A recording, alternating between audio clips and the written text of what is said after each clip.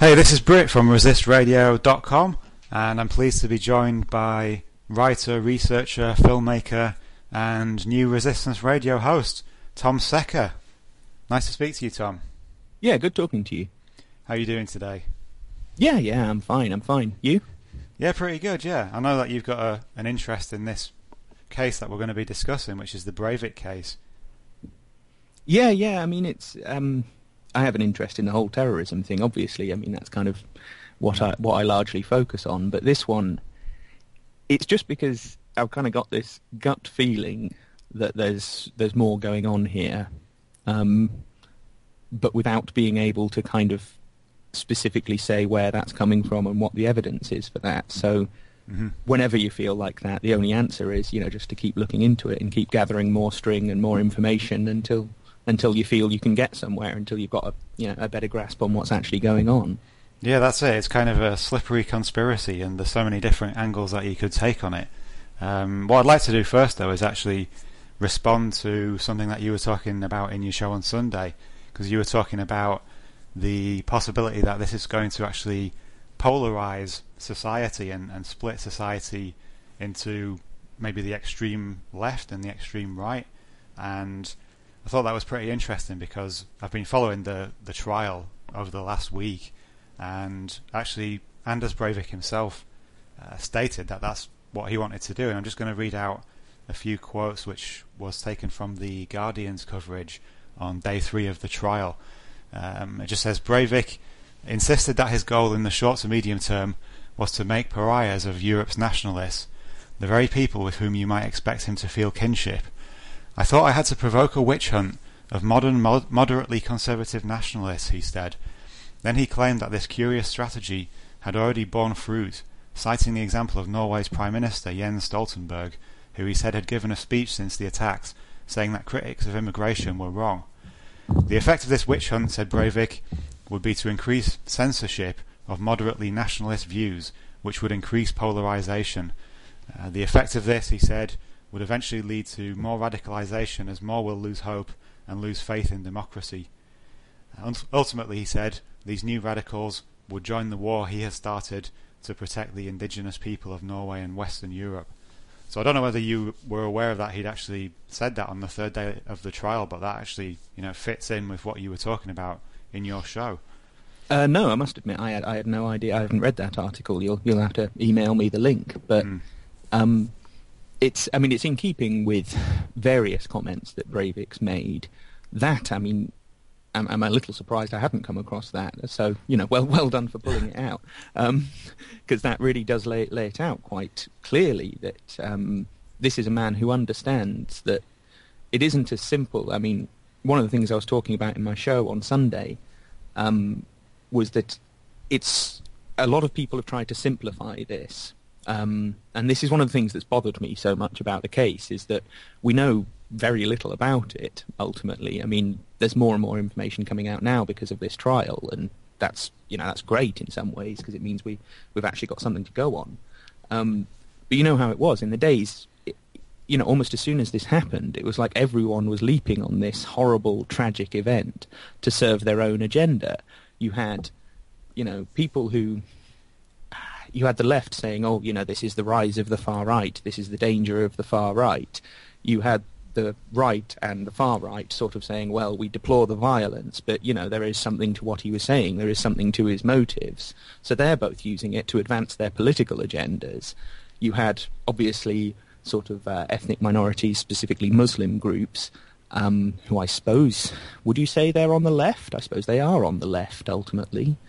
Or most of them anyway. They were also saying this, how this is a symbol of how Muslims have been targeted, and you have your, if you like, conspiracy theorists sort of saying, it was obviously a false flag and Breivik's just a patsy, and there are certain inconsistencies in the story, and there's always going to be inconsistencies in a story as it's rolling out in a couple of days after it's happened. Yeah. That isn't conclusive proof of something much dodgier than that. So you see what I mean? Everyone was kind of almost trying to exploit this to push whatever agenda it is they already had. And I'm very big on resisting that. resisting the temptation to just kind of subsume this under your general understanding of the world. Mm-hmm. And so the notion that this was, I don't know, one of the theories, I think you mentioned this on your show, was that this could be about demonizing nationalism. And I kind of discussed this a bit, and I'm not sure. I think it's a possibility, or certainly it's one predictable outcome. If you were going to set up something like this, that would be one of the predictable outcomes of it. But that doesn't mean that that's what was going on here, that's all that this is about. I think it is more complex, and those comments from Breivik, coming back to those, I mean, what it indicates is that he understands that carrying out an act of horrific violence is, in a lot of ways, going to bring a lot of criticism and a lot of hatred and a lot of... I mean, he says he was trying to inspire explicit censorship against other people who believe those sorts of things or similar sorts of things. Yeah. And so this wasn't just about, promoting one particular view or demonizing another particular view. It's more complicated than that. It's not just a sort of simple one or the other. Exactly, yeah, and it's too simplistic to try and pass him off as a madman, because the planning that went into this and what I've just read out, I mean, that shows that he has a full understanding of what he's doing, and it might be chilling to most people, but I certainly don't think he's a madman. No, I'm with you on that. His behaviour, the way he planned this, the way he carried it out, everything about it, and everything he said in court. I mean, he's obviously a deeply unpleasant man, but I don't think he's crazy. He comes across as, if anything, extraordinarily rational. Yeah. There's actually one more paragraph to this part of the article I want to read out, which actually shows his full understanding of what he's doing. He said this logic was understood by very few, and that he had received letters from Norwegian and European nationalists saying, "What are you doing? We are getting no support as a result of this." He added, "I don't expect anybody to understand this. The only ones who understand this are themselves ultra-nationalists." So it's a real attempt to foment this crackdown on the more moderate nationalists, and then bring the ultra-nationalists into action, and to obviously copy what he did himself. Well, I mean, and this whole thing goes back to, or is extremely reminiscent of Gladio, the very, very long-running kind of NATO intelligence services operation in Europe. And, I mean, I'm just thinking, there's several different ways we can go on this. It's curious. When Breivik was on the island, when he was on the island of Utoya slaughtering these teenagers, and he phoned up the police to kind of hand himself in, if you like, to admit to what he was doing and kind of say, "Come and get me, come and stop me." Mm-hmm. And there's a lot of kind of strange reporting over how many times did he call them, how many times did he get through, who did he speak to, all of this kind of stuff. Mm-hmm. But on one of the transcripts of these conversations that he apparently had, when he first phoned them up, he said, "I am Commander Anders Breivik of the Norwegian anti-communist resistance." Yeah. Now, that's extremely kind of reminiscent of Gladio, because the way Gladio was first set up was as a series of stay-behind units when, the British and the Americans withdrew from Europe at the end of the Second World War. We left various units in place, MI6, CIA, and we're talking spying units, sabotage units, all of this kind of thing. And their purpose was, if there was then the communists, the Soviets, take advantage and decide to move into Western Europe, we've already got units in place to fight them and to, immediately provide a resistance force. So this notion of an anti-communist resistance force is extremely close to the Gladio thing. Now, it's hard to say from that one comment, does this mean Breivik is somehow part of a Norwegian Gladio unit or whatever you might kind of draw from that. Mm-hmm. But what it does show is that he's aware of this history. He's aware of this this use of militancy and explicitly terrorism, acts of terrorist violence, as a subtle political tool in a much kind of larger geopolitical struggle. And that, the guy, whatever criticisms you might make of him, he's certainly not stupid. He certainly isn't stupid. No, definitely not, no. He seems to really grasp kind of... He's sort of got a horrible worldview, but in a way, it's a horrible worldview that has ultimately been informed and educated by a lot of very true things. So, yeah, I mean, this whole strategy of tension thing in particular, what was so important about Gladio was that they were using militant groups, terrorist groups, on both the left and the right as proxies in this, and sometimes even fighting against one another. So you had a group like Ordine Nuovo in Italy that was basically invented by the Italian military intelligence. Their boss, their capo, was a guy called Pino Rauti. He was working for Italian military intelligence all along. The whole thing was just a sort of front organisation. Mm-hmm. But at the same time, you did have other groups like Avanguardia Nazionale, who were, if you like, authentic neo-Nazi, neo-fascist groups who were kind of co-opted and manipulated and provoked. And then on the left, you had the Red Brigades, who started out as a kind of authentic communist militant, or at least leftist militant group. But then they kind of locked up all of their original leadership and replaced them with a bunch of spies. Mm-hmm. So, and the thing in that was that they weren't always using this in the same way. It wasn't just about demonizing communism and advancing fascism, I suppose, as its opposite. It was about just creating a general sense of fear, a general climate of fear. This is the strategy of tension, mm-hmm. where people are all divided and they're all suspicious and they're all looking at each other, and they're all aware of the possibility that anyone could be a secret, whatever. Mm-hmm. And as a result, the general direction of the countries, the general direction of Europe, the general direction of the world was, we need greater and greater security. And it was in that period when you had this, Europe had masses and, huge amounts of terrorist violence from the period about 1960 to, I suppose, 9/11. It hasn't actually, by comparison, we have very little terrorism now. That's something that a lot of people need to grasp, is that there's actually very few terrorist attacks taking place today compared with, the height of the IRA in the 1970s or the height of the Italian violence in the 1970s. Mm-hmm. So the direction of the world throughout that whole period was that the security services became more and more powerful. They remained almost completely secretive, but they got more and more money, they got more and more people, they got more and more sort of legislation normalizing what they could do and saying, yeah, you are actually allowed to spy on people and lie and cheat and even, in some cases, kill in order to carry out our political objectives. Mm-hmm.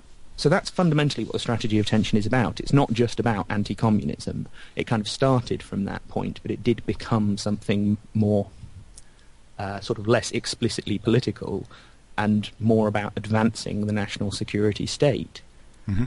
Now, you're more researched in Operation Gladio than me. Was it predominantly false flag attacks that were carried out under the strategy of tension? Because that obviously leads to the question of, how could this be interpreted as a false flag, because it hasn't been blamed on another group, has it? So it's different in that respect to your classic false flag, if indeed it did have higher forces manipulating it. Most of the Gladio attacks were false flags, or at least became false flags, mm-hmm. in as much as a lot of them were carried out by, right-wing terrorists who were proxies, part of these proxy organizations, and these infiltrated organizations. And they would carry out the attack, they would kill the people, plant the bomb, whatever, and the whole thing would be blamed on leftists, anarchists, communists, socialists, whoever they could sort of blame who was on the left. But those two processes weren't necessarily and weren't always in a kind of pre-planned, we've drawn this out, we're going to get our right-wing terrorists to carry out an atrocity and we're going to blame it on the left. Sometimes it seems it was very explicitly planned out in advance, and that is exactly what they were trying to do. But you also had situations whereby these neo-Nazis sort of went off on their own a bit and, decided to kill someone or plant a bomb somewhere and kill some people. And then the mechanism of the state would be to come in and cover the thing up and blame it on leftists anyway, without having that premeditated, we know this is going to happen and we know who we're going to blame it on.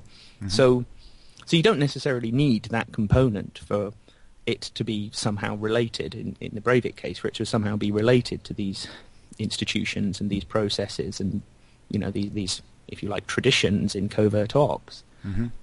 So we could use the phrase that Peter Dale Scott uses, which is systemic destabilization, maybe just a general sort of chaos caused by events like this, which feed into the general sense of disorientation and fear, which ultimately benefits the people who are maybe manipulating this whole thing.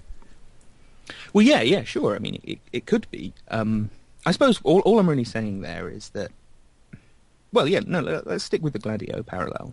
In Belgium in the 1980s, you had this series of massacres, the Brabant massacres, where people would literally just, walk into a supermarket, usually 2 or 3 armed men in balaclavas with shotguns or machine guns, and they'd just kill random people, kill a couple of dozen of them and walk away. It was, the most kind of naked violence that you can't understand why anyone would do that. They didn't phone in any warnings, they didn't issue any statements, they didn't make any demands, they didn't do any of the normal things that a political terrorist group would do in order to advertise their cause or promote their cause or try and accomplish some, specific aim through this violence. It was almost simply not violence as an end in itself, but violence as a means to fear, which is ultimately as a means to security. That's the kind of general arching pattern of this. So I do wonder, given the similarities between Breivik's massacre on Utoya Island and these Brabant massacres, whether it is more something like that we're looking at. But of course he did, or at least appears to have left this video and this manifesto, which do kind of identify him very much as a right-winger, a nationalist, to some extent a Zionist, to some extent a racist. So... that's a distinction worth making. That's worth bearing in mind that, in the Brabant massacres we didn't have that dimension of it. But that doesn't mean there aren't parallels to be drawn. I think it could be about systemic destabilization. It could just simply be about fear as a means to security. I mean, I find it just impossible to believe that he could have planned and carried this out all by himself. I mean, not necessarily in terms of him being accompanied on the island, for example, although there were reports of like another gunman on the island, but I simply find it impossible that he could have, planned this whole thing by himself. And yeah, you refer to the videos there, the video that he released, and Peter Dale Scott's talked about the similarities with another guy's video, Nick Gregor, and this whole sort of Christian freedom fighter movement.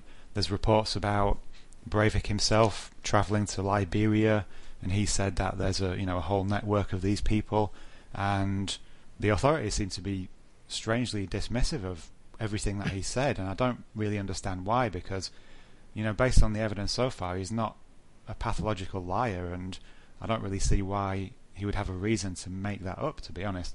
I mean, he has admitted to having embellished aspects. He's described his manifesto as being deliberately pompous, and he even referred to the uniforms that he took photos of himself in as being pompous. So he's definitely tried to project maybe an exaggerated image, but I just don't understand why he would lie about these other cells that he says exist.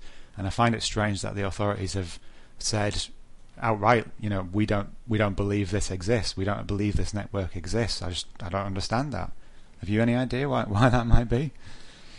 Well, I mean, you're kind of asking several different questions in one there. So, let's try and take them in order. You started off with your disbelief that he acted alone, that he could have carried out this meticulous plot purely by himself. And I've got to say, if he did, it is probably the best carried out lone wolf, lone terrorist attack in history. Yeah. I've never. I mean, I've read about a lot of different terrorism cases, both ones that involved the state and ones that just were kind of organic terrorist cases. And I've never come across one that was sort of, if you like, from a strategic point of view, from a kind of military tactics point of view, that was done as well as this was done. And it's a rather kind of horrible way to look at it. But his massacre on the island, where He killed, I think, 69 people. The vast majority of the victims in this attack were killed in this gun rampage on the island. And that is a kind of world record for a spree killing. I don't think anyone's ever managed to kill. That's the wrong way of putting it. I don't think anyone has gone on a spree killing, a single shooter, and killed anything like that number of people. I think previously you're talking about 30 or 40, so half the number. So there is an element there that you wonder, could he have achieved? Could he have done all this, acting as one man, acting on his own? I think the stories of an additional gunman on the island were never really confirmed. For example, I've never seen a named witness being interviewed saying, I saw another gunman, I thought there was another gunman. It's just one of those things that kind of you've seen in a few news stories, but I've never kind of found a firm source for it. So I'm inclined at this point, anyway, to kind of disbelieve that. There definitely was one named witness, actually. Go on.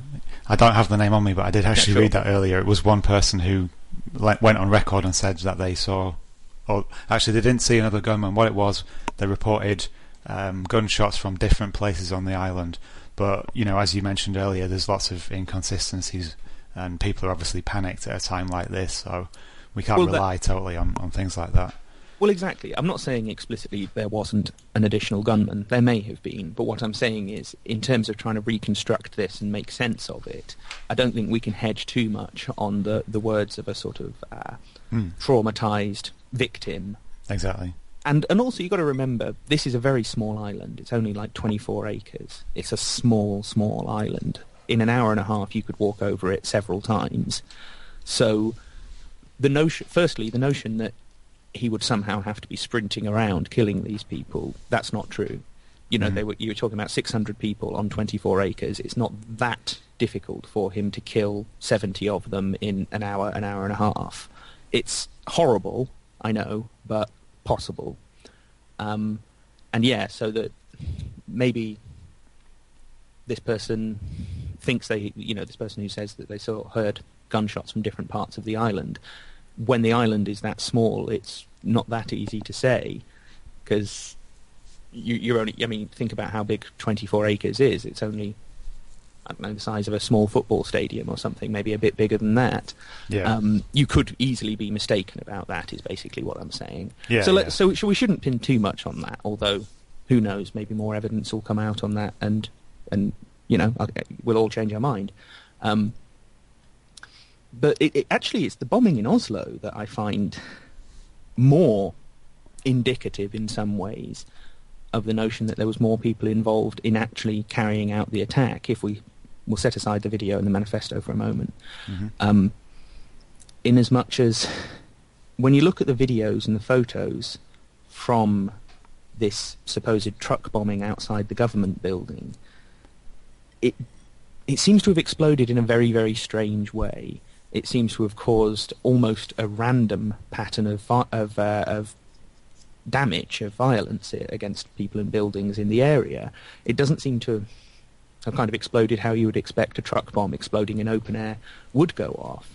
There's a sort of fire in one corner of the building on the top floor, across the street, but there's no fire in the lower floors, and some of the windows are broken and some of the windows aren't broken when you would have expected them to pretty much all be shattered if this blast wave is hitting them.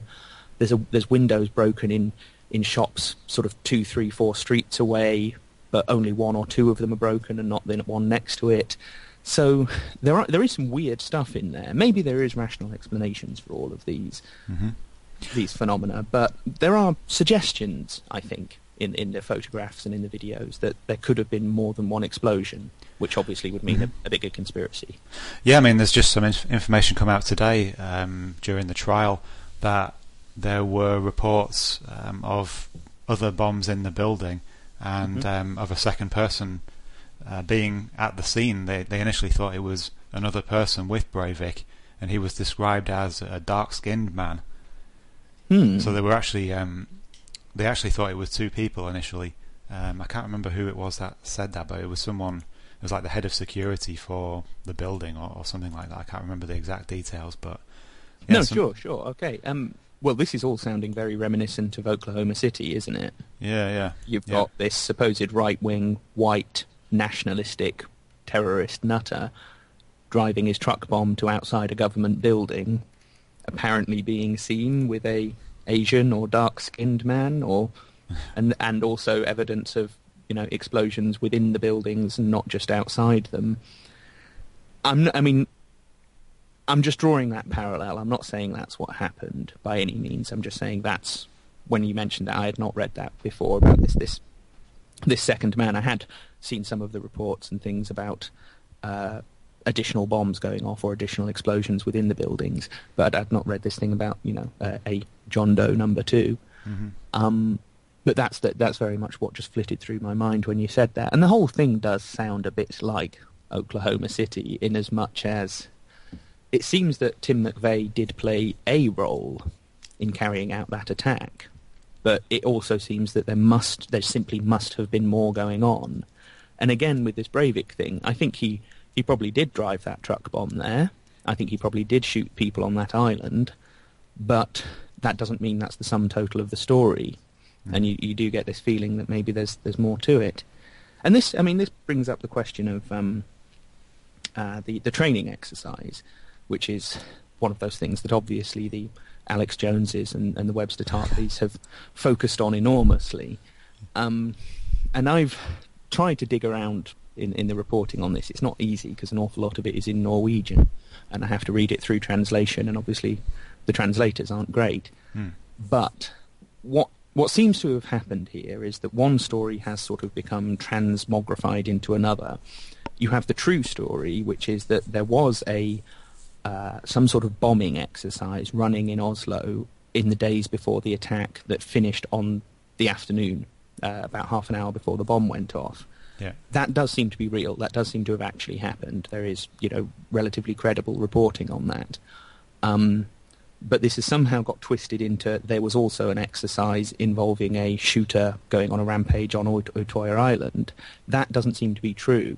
That seems to be based on a bit of misreporting, and in fact a few people digging up an article that had been written a year before about a training exercise on an island, and somehow managing to either get the two stories confused or weave them together, or were just looking for something to turn into a theory, and therefore have leapt on this. So I think there was a anti-bombing or bombing exercise in Oslo. I don't think there was an exercise on the island. I haven't seen any credible evidence of that. So that's an important thing to bear in mind when looking at all of this. Okay. Yeah, I didn't actually know that. But yeah, so you have this... you have an exercise going on based around... The scenario isn't identical in the exercise and in the, at least, official version of the real attack, in as much as, from what I can read, the exercise in Oslo was based around bombs inside buildings rather than a truck bomb outside a building. But that, of course, would then perhaps, give us a hint of an explanation as to where this additional damage is coming from, and where this damage that appears inconsistent with a single truck bomb going off outside the building, why that has happened. Or it could have been one way in which that was actually carried out, or it could be a red herring. It could have nothing to do with it. We can't be certain at this point. We need more information than we have. Yeah, here's the info that just came out this morning, actually. Testifying in Breivik's trial, police operations leader Tor Langley said the initial reports he received after the blast suggested that there were 2 suspects and 2 other bombs about to explode. Langley said he first got a report of a suspect with a non-Nordic appearance leaving the scene. He then got another report of a Nordic-looking suspect, which made him believe there were 2 suspects. So, of course, this could be one of the inconsistencies that always happens, but yeah, in sort of combination with this drill, it's possible that this was being manipulated and monitored, but we can't really say at the moment with the evidence available. Well, sure. and another thing I think we should bear in mind, and I'm sure you'll agree with this, is that there is a distinct possibility of a non-state conspiracy here. Mm-hmm. That we're not just looking. The conventional suspect is the security and military services of the country where the attack has happened. Yeah. If you're talking about that, attack that has certain questions hanging over it and certain bits of evidence suggesting that there's more to it, then that they are the usual suspects. And okay, fair enough, I can understand that. but there is also the possibility of course, foreign state or military services, or even just non-state actors, some sort of, if you like, right-wing conspiracy of this network that Breivik says that he belongs to, and that therefore there were perhaps additional bombs inside the building to maximize the damage, or perhaps there was an additional shooter, or at least some other form of help. Maybe someone helped Breivik build the bomb in the first place, because it's not the easiest thing to do to build I think it was nearly a ton, this thing. It was several hundred kilos of explosive. That's not that any easier thing to just make and store safely and transport. It's so there again you have a sort of hint of more people involved, of some sort of wider conspiracy than just Breivik acting alone. And you mentioned before that he doesn't come across as a pathological liar, and therefore it's odd that he would sort of make up, if he is making it up, that he would make up this larger network, this sort of Knights Templar or Christian liberationists, or sort of whatever tag you want to put on them.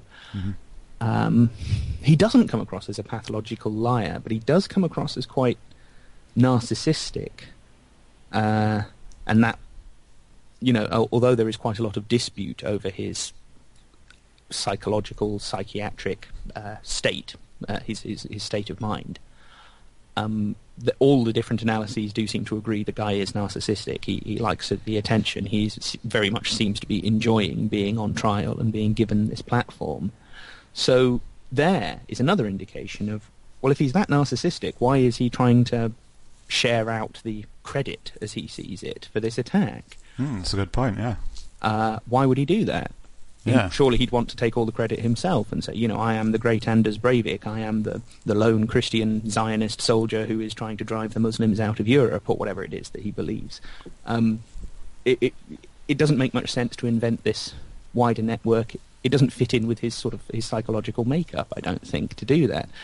So, unless the whole purpose of the thing was simply to draw attention to this cause, and if you like, try and provide a focal event for this nationalistic kind of movement, or different nationalistic movements, in which case he might, I suppose you could say, he might have made up a wider network to try and glorify that, and to try and make people feel that they were part of something bigger than they really were.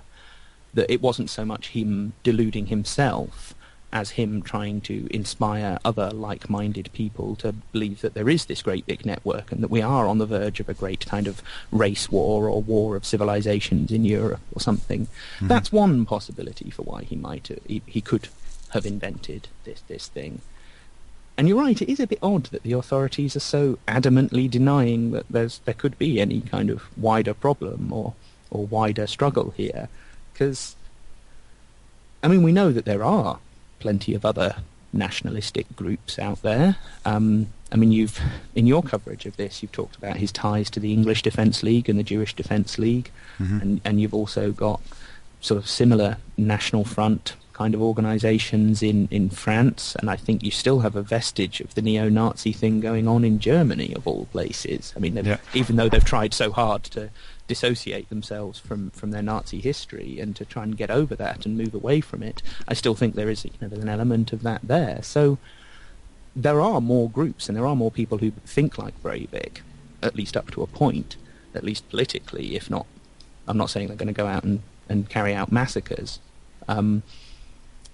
So their denial of any sort of wider network is almost demonstrably false. The only question is how closely tied are we talking about?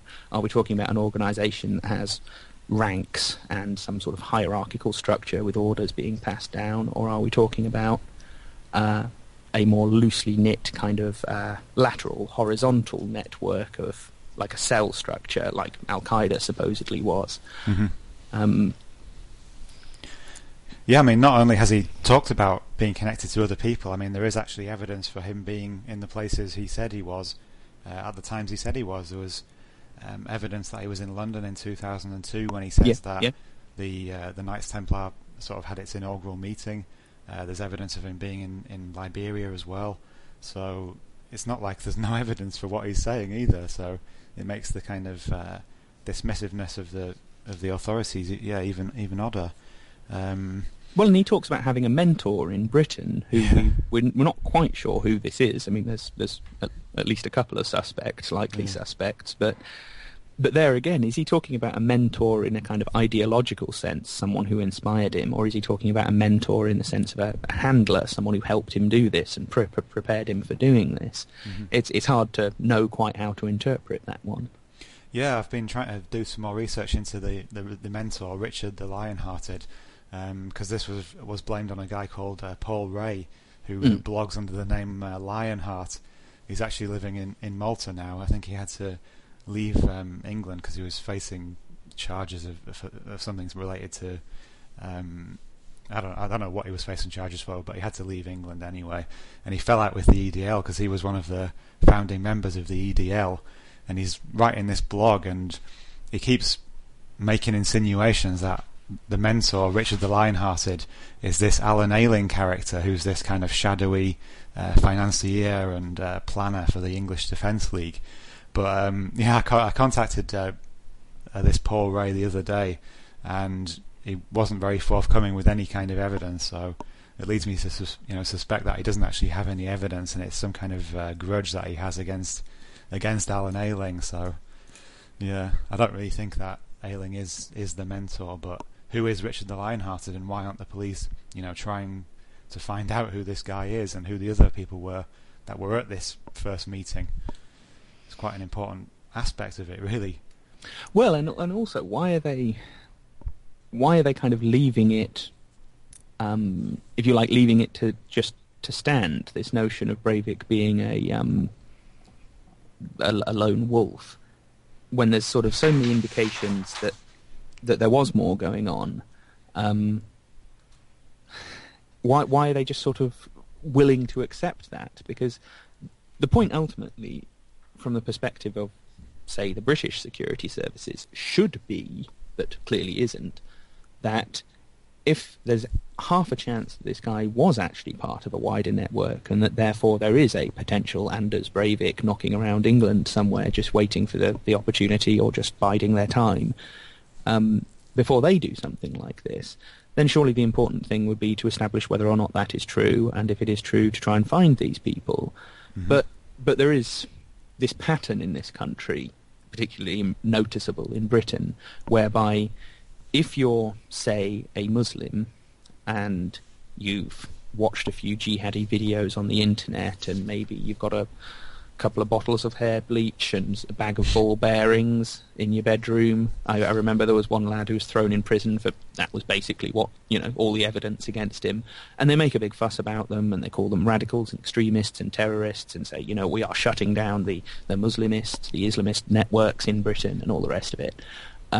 Yet, when some sort of nationalistic right-winger has a garden shed full of weaponry and lots of equipment for making bombs, for some reason they don't put that in the paper anywhere near as much. They don't, it gets reported on, we still find out about it, but it will typically be one article in The Guardian and one article in The Independent, and they're obviously ostensibly left-wing newspapers.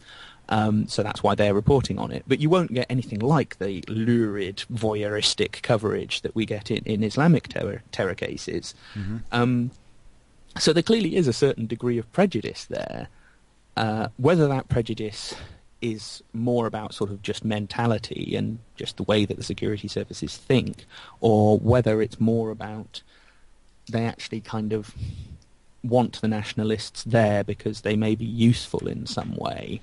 And nationalists, they are very, for the most part, they're very pro-military, for one thing. They're very pro-police, on the most part. So you can see why that agenda does serve the national security state, and why they would actually want to not crack down on it too hard, because, it does serve a purpose. It is kind of useful to them in a certain kind of a way. So maybe that is part of the explanation for why they don't seem to be chasing this possibility of a wider conspiracy with Breivik.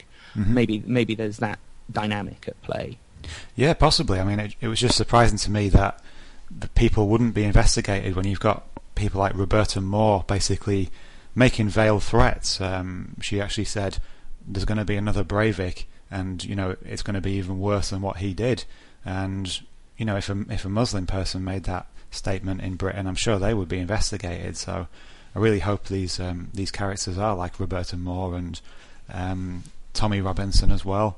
There's actually been a series of arrests in Luton today.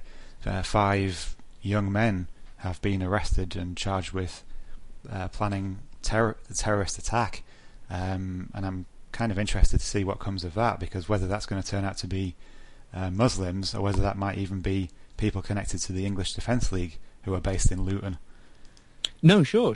And Luton is one of those places that Breivik talked a lot about. In fact, there were a few local politicians in the news the other week complaining about why everyone sort of has such a downer on Luton, and why the only times when Luton gets in the international press is in connection with some terrorist massacre. Which I can kind of sympathise with them on that one, to be honest, because it's not a nice thing to be associated with. It's not a good reason to see your town's name in the paper. No. But no, we'll have to follow this story about the arrests. I'd seen the headline, I haven't read the story, and we don't seem to have any details on exactly who these people are or what the hell they were doing, if anything. Yeah. But yeah, there is a potential connection there. Yeah. Mm-hmm. And you were just mentioning about how the media would, publish all of this about a Muslim who'd been, suspected of being a terrorist, but they might not about an English nationalist or whatever.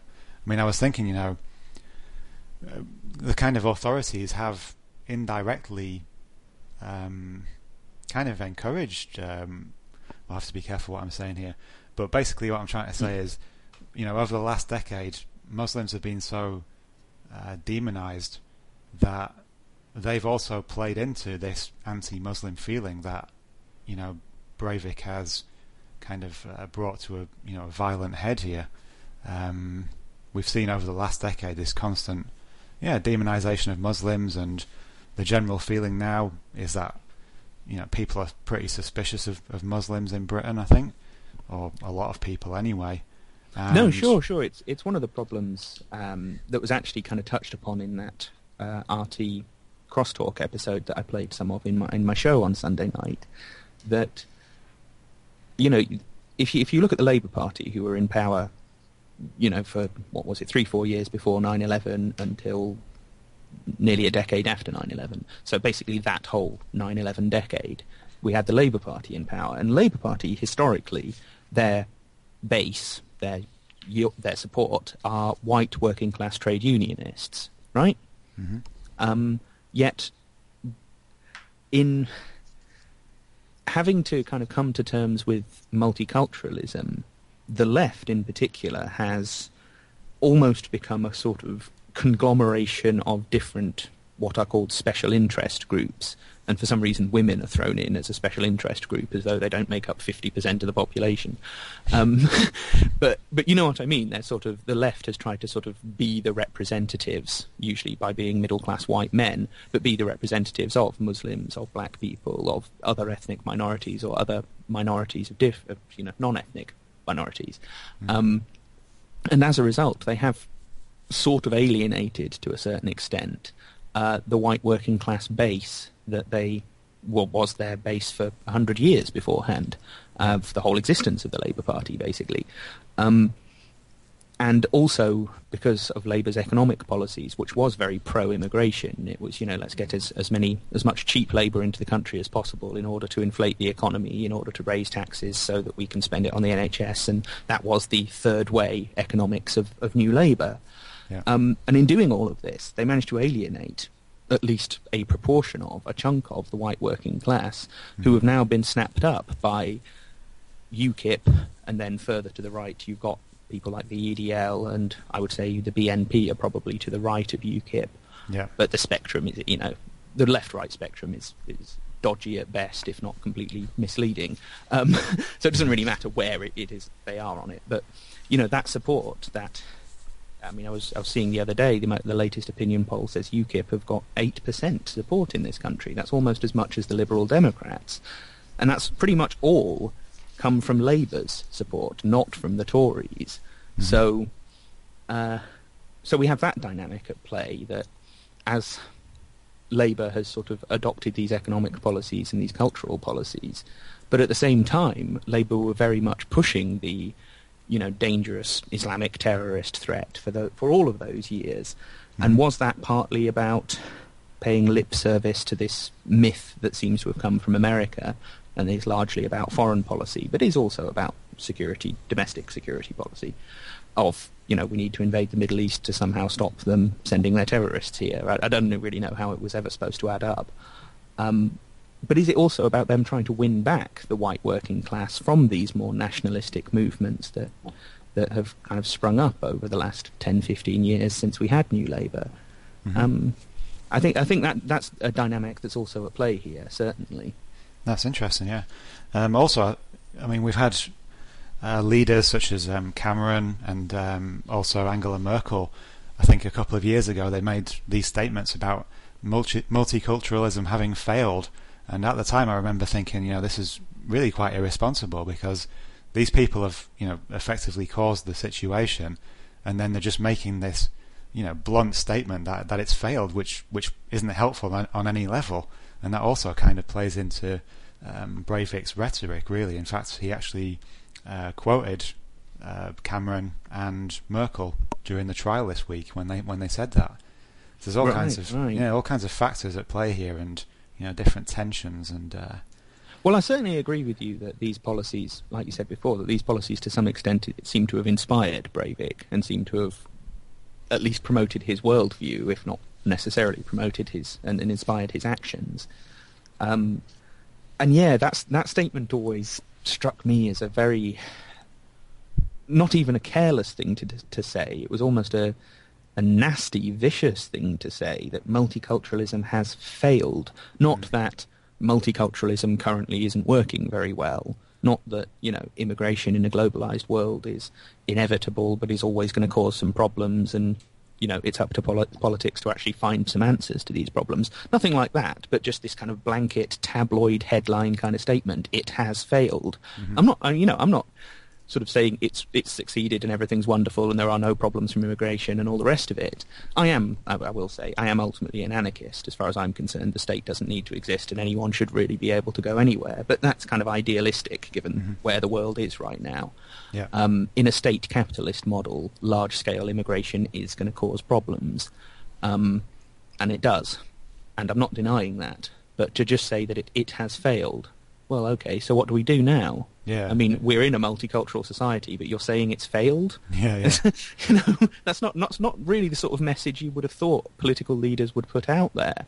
No. It's basically like them saying, our system's screwed. Sorry, but it's screwed. Yeah. It was a very strange moment, and I do wonder if there's... What was behind that? What was their motive there? Because I can't really figure it out looking at it from the outside. Yeah, and it happened roughly the same time as well. Merkel said it, Cameron, and I think Sarkozy as well. They all said it within the space of about a week or two. And I just thought at the time, this is really suspicious timing. And yeah, just it was just a very irresponsible thing to say, that I felt at the time. Well, and inflammatory. It feeds into, going back to where we started, it feeds into a strategy of tension. It feeds into this mutual suspicion, this paranoid, sort of schizo state where everyone's worrying about everyone else and everyone's suspecting everyone else, when in reality we actually live in extremely peaceful and pretty well-off countries. We don't have that much to be afraid of and that much to be concerned about. But yet we so easily get whipped up into these states of fear. Mm-hmm. Yeah. Now, just moving on to a slightly different angle, I found it quite interesting that there's been really no mention from Breivik. I haven't actually read his manifesto. I mean, I do have it, but it's obviously 1,500 pages long. But you're not missing that much. No, well, I think 60% of it is cut and pasted, isn't it? He's admitted this week. But yeah, there's been no kind of mention of the way that Western authorities and the Western intelligence services have manipulated and exploited Muslim so-called extremists. Because Breivik has studied all of these terror attacks. In fact, he specifically named the Oklahoma City bombing and also the first World Trade Center bombing. And he's obviously researched Al-Qaeda extensively. But there doesn't seem to be any reference to, the fact that these groups are used by the West to further their agenda. And I personally would have thought that Breivik would have been well aware of these kinds of theories and ideas and the hard facts about that kind of information if he's spent so much time on the internet doing research. No, that's a fair point. It hadn't occurred to me, but you're dead right. I mean, there's basically no mention in his entire manifesto, as I remember, of the security services doing anything, let alone their involvement with terrorism and with extremism and militants and all the rest of it. And you're dead right. I mean, there's I always find it very strange, actually, whenever I read anyone who says that they've done an awful lot of research on Al-Qaeda, and talking about Al-Qaeda specifically. I mean, you can find the same things with lots of other movements. But anyone who sort of says, they've done meticulous research on this, and it does seem that Breivik has looked into this to a considerable extent, but they don't seem to have discovered that, about 60% of these people are in some way connected to the security services. Yeah. I find it baffling that they managed to miss that one. I mean, missing some of them is completely forgivable because it's a very complicated web. I'm sure there's plenty that I don't know about, and this is kind of my specialty. But very odd that he either didn't come across that or didn't in any way mention it. But I suppose it doesn't fit into his worldview as far as he's concerned. Muslims are sort of just brown-skinned, smelly immigrants who've coming over here and taking jobs and taking up room on the streets and all the rest of it. So, I mean, he even says that he kind of concluded that Al-Qaeda were the best terrorist group because they used a cell structure and because they were prepared to die. They were prepared to be martyrs in the name of their supposed cause. And that's a sort of oddly complimentary thing for him to say about people who should be his kind of natural enemy. Yeah. There's a lot of tensions in it. I mean, I haven't read the manifesto cover to cover. I did spend quite a long time looking at it. And actually thinking about it, this connects back to what we were saying before. If you were... you can find... I'm trying to think of the right words. You can find Islamic terrorist training manuals on the internet, but the vast majority of the documents that people are arrested for downloading, or the vast majority of these documents don't exist on the internet because so many of them are removed. You do have, counter to that, the fact that the Justice Department did publish the Al-Qaeda manual on their website, but, sidestepping that, one, that is more of an anomaly rather than the norm. In the case of, I'm just speaking hypothetically here, if some Islamic terrorist had done this, if a Muslim guy had done this rather than a white Norwegian, and he'd stuck a manifesto and a video up online, how long do you think that would last online? Do you think it'd probably be taken down within a matter of days, and censored quite stringently? You can still find Breivik's video and his manifesto everywhere. It's the easiest thing on the internet to find. So... Yeah. They're clearly perfectly happy for it to be up there. They don't seem to have made any attempt whatsoever to take that down. That's true, yeah. Even though it contains some pretty horrible views and some pretty explicit instructions for how to carry out acts of violence. That's true, yeah. I mean, I was slightly wary about downloading it myself, actually, because I thought this is probably going to put me on some list. Frankly, we're probably all already on some list. Yeah. I mean, if they are making lists of people who download these things, then I must be on several of the lists, because I have a vast collection of this stuff. Not from any perverse interest in it, just because you kind of have to read the source material to understand the thing. Yeah, but absolutely. I mean, you're right. There are some tensions in this manifesto that don't seem to quite add up to the sort of idealistically committed lone nutter that Breivik is portrayed as, and that the official story seems to be saying he is. So, we're brought back to where we started. There are various indications of a wider conspiracy. Nothing concrete, but there are certainly some indications. And certainly the consequences of this, whether intended or not, do seem to have been tension, the strategy of tension, or some sort of slight reworking of it. Yeah, that's it. I mean, even if this didn't have higher forces manipulating it, then effectively the result is going to be the same, because it's going to be exploited by everyone, as you said at the beginning. Exploited by the left, exploited by the right, exploited by the mainstream and the alternative, exploited by the different politicians. Yeah. That's it. I mean, so as weird as it sounds, sometimes in these cases it doesn't even matter whether it was an inside job, as Alex Jones would say. The effect of it is always going to be the same, and that's a furthering of personal agendas, and in this case the agenda of the state, which is to further power and wealth, basically. Yeah. Mm. Well, and I mean, there is one other dimension to this that we haven't touched on yet, and that I don't think either of us got into in our radio shows, and that's the question of intelligence failures, which is obviously a bit of a bugbear of mine, a bit of an obsession of mine, really. This notion that of foreknowledge or some kind of, the what did they know and when did they know it question. And this does come up in the Breivik case because it's only available in Norwegian, sadly, but you can find English language newspaper coverage of this. About a month or so ago, the Norwegian Security Service, who I think are the PST, I don't know much about them, they're kind of national policing, their equivalent of MI5, I suppose. They published a report on what kind of foreknowledge did they have about Breivik, what did they know about him, and when. Mm-hmm. And it turns out that Breivik's name came up in a international counter-terrorism intelligence operation known as Global Shield, which is, very Marvel Comics, isn't it? And as you can imagine, yes, this originated in America. Yes, this originated with the Department of Homeland Security. And it was basically an intelligence operation to try and track the purchase and distribution of substances that you could use for making bombs, like ammonium nitrate.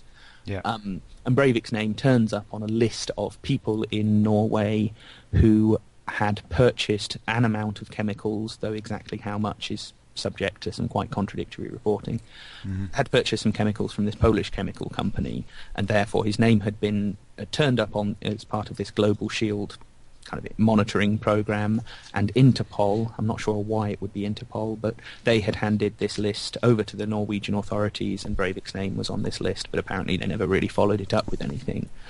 And that's what they've explained so far. And to be fair, if that's all they had, okay.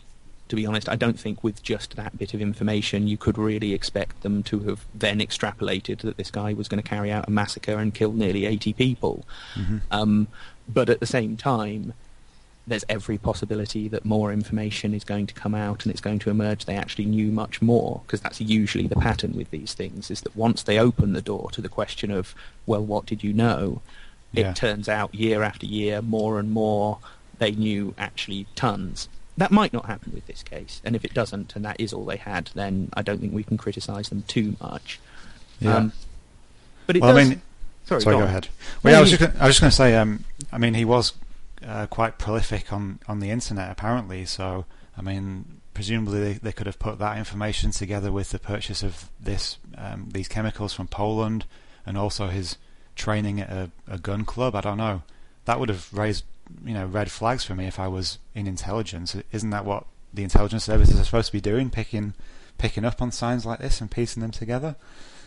It is what they're supposed to be doing, and you're right. There are some other things that you think, well, maybe they would have picked up on that, and maybe it will come out in the following months and years that they did actually pick up on some more of this. And in particular, Breivik's foreign travel. I mean, from 2000 to 2008, he was travelling all over the place. He was regularly in and out of Norway, going to not just to Britain, but to some countries that you would have thought might raise the odd flag to the Norwegian authorities. So maybe it will turn out that they were actually monitoring him and had his name on lists as part of that as well. And if that starts to be the picture that emerges, then very much so, I would say, I'd side with you and say, this is starting to sound like a cover story. This is starting to sound like, what was the phrase I came up with?